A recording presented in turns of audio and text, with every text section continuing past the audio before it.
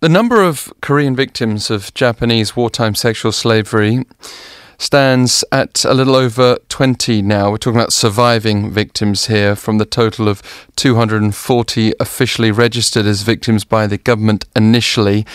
The actual figure estimated to be well into the thousands. But the apology that the surviving as well as deceased victims have been seeking all their lives, in many cases, seems to have been far from arriving. Japan recently renewing its claim that the issue's been resolved finally and irreversibly, including, according to that bilateral agreement in December of 2015. That came to us from a new foreign policy report out of Tokyo, but Japan has made similar claims about the 1965 treaty normalising ties between South Korea and Japan. Let's get a different perspective on all of this with Mary Bracht, who actually depicted the suffering of so-called comfort women in her debut novel, White Chrysanthemum. Thank you very much for joining us today. Oh, you're welcome. Thank you for having me. Can you just tell our listeners a little bit about you and your background and how you came to be interested in an issue that really moves Korea but is not necessarily known widely around the world? Yes, so my mother was born and raised in South Korea, and she ended up marrying a military serviceman from the U.S. Army, and so I grew up in Texas. And I studied anthropology and psychology at university, and all throughout my studies, we never came across any information about the comfort women. It wasn't until after graduation, when I was accompanying my mother to South Korea on a trip to kind of visit her hometown and all of our relatives there, that when I was doing some research about where we were going, I came across an article about the comfort women, and that was really the first time I heard about them. And I was in my 20s already, and I was quite shocked that it wasn't a part of our history that we're taught in schools about World War II. Were you looking for a novel to write, or did the story prompt you to write the novel?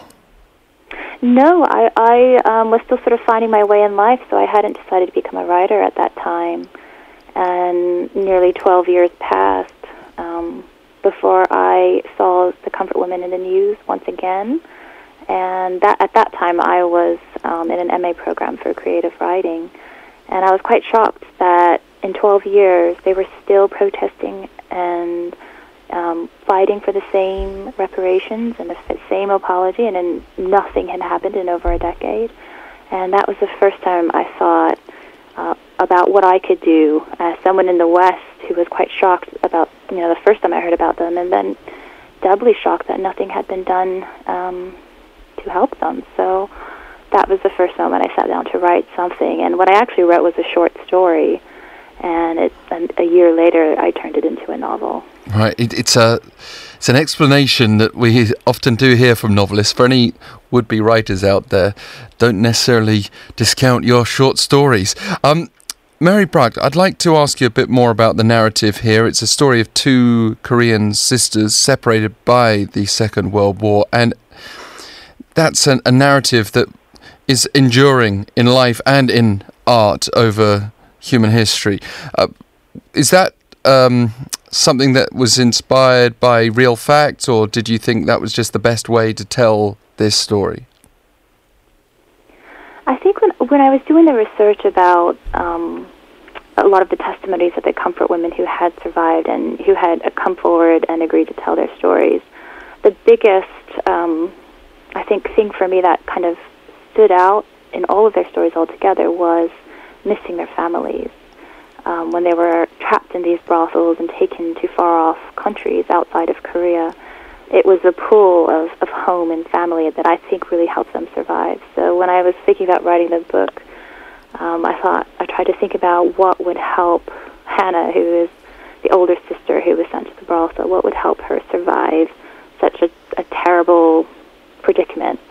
And I thought it would have to be sort of the longing to return home and this bond between her younger sister, who she had promised to protect for the rest of her life. And it just kind of grew from there. The life in those wartime or colonial era brothels, they I mean, that side of the story is not actually often told in all the news reports we're exposed to. How did you go about researching what it was actually like, the conditions? Well, when the first comfort women came forward in the 90s, a lot of their stories were published. They were documented by women's groups. They were documented by anthropologists and sociologists. So they were all out there in libraries or online. They're also in documentaries. So I read as many as I could. And it's quite difficult reading, and they go into great detail about their treatment and what they went through and their daily lives. And I thought it was important to put some of that in the book because, when we see these grandmothers on the television protesting and, sometimes they're crying and, as they're talking to reporters about what's happening, we don't really see them as the young people they were. Some of them were just teenagers or just very young women, and we don't remember them in that way. We just see these older women crying on TV, and so I thought it was very important to show what they lived through and why it's so tragic that they're not recognized today.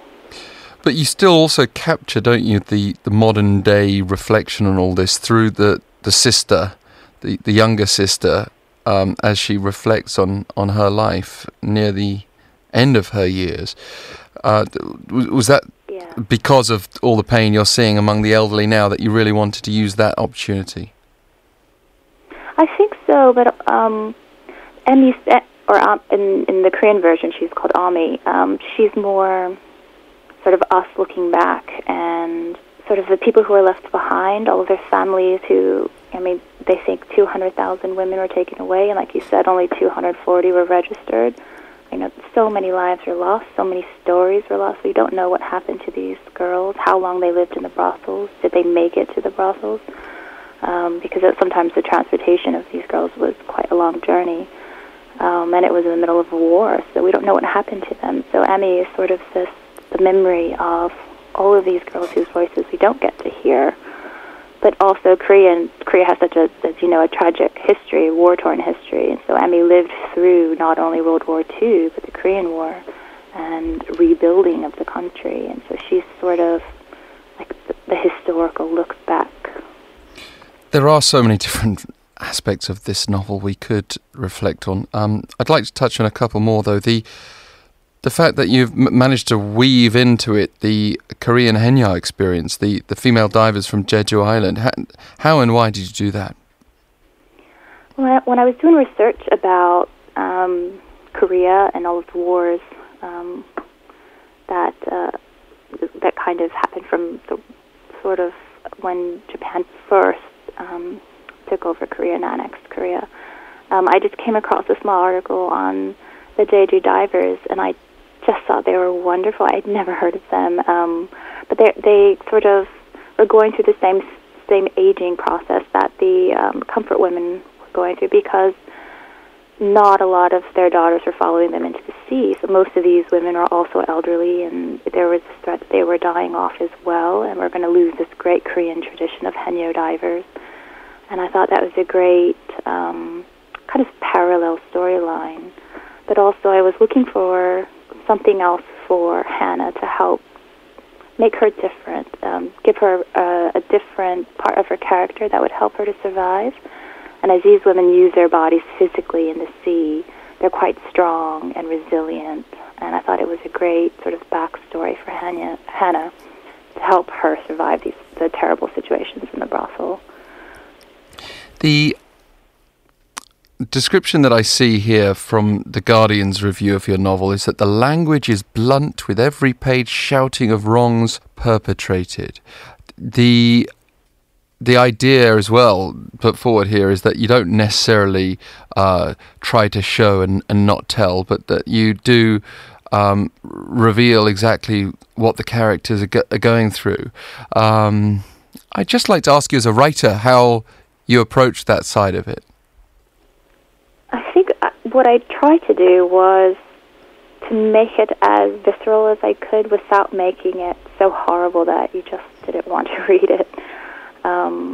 Because I didn't want to depict the rape scenes in a way that it became sexual or sexy.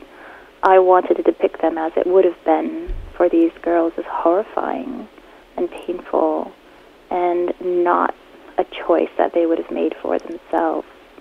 And so I had to use not pretty language and not flowery descriptions, but quite blunt language to simply bring it across.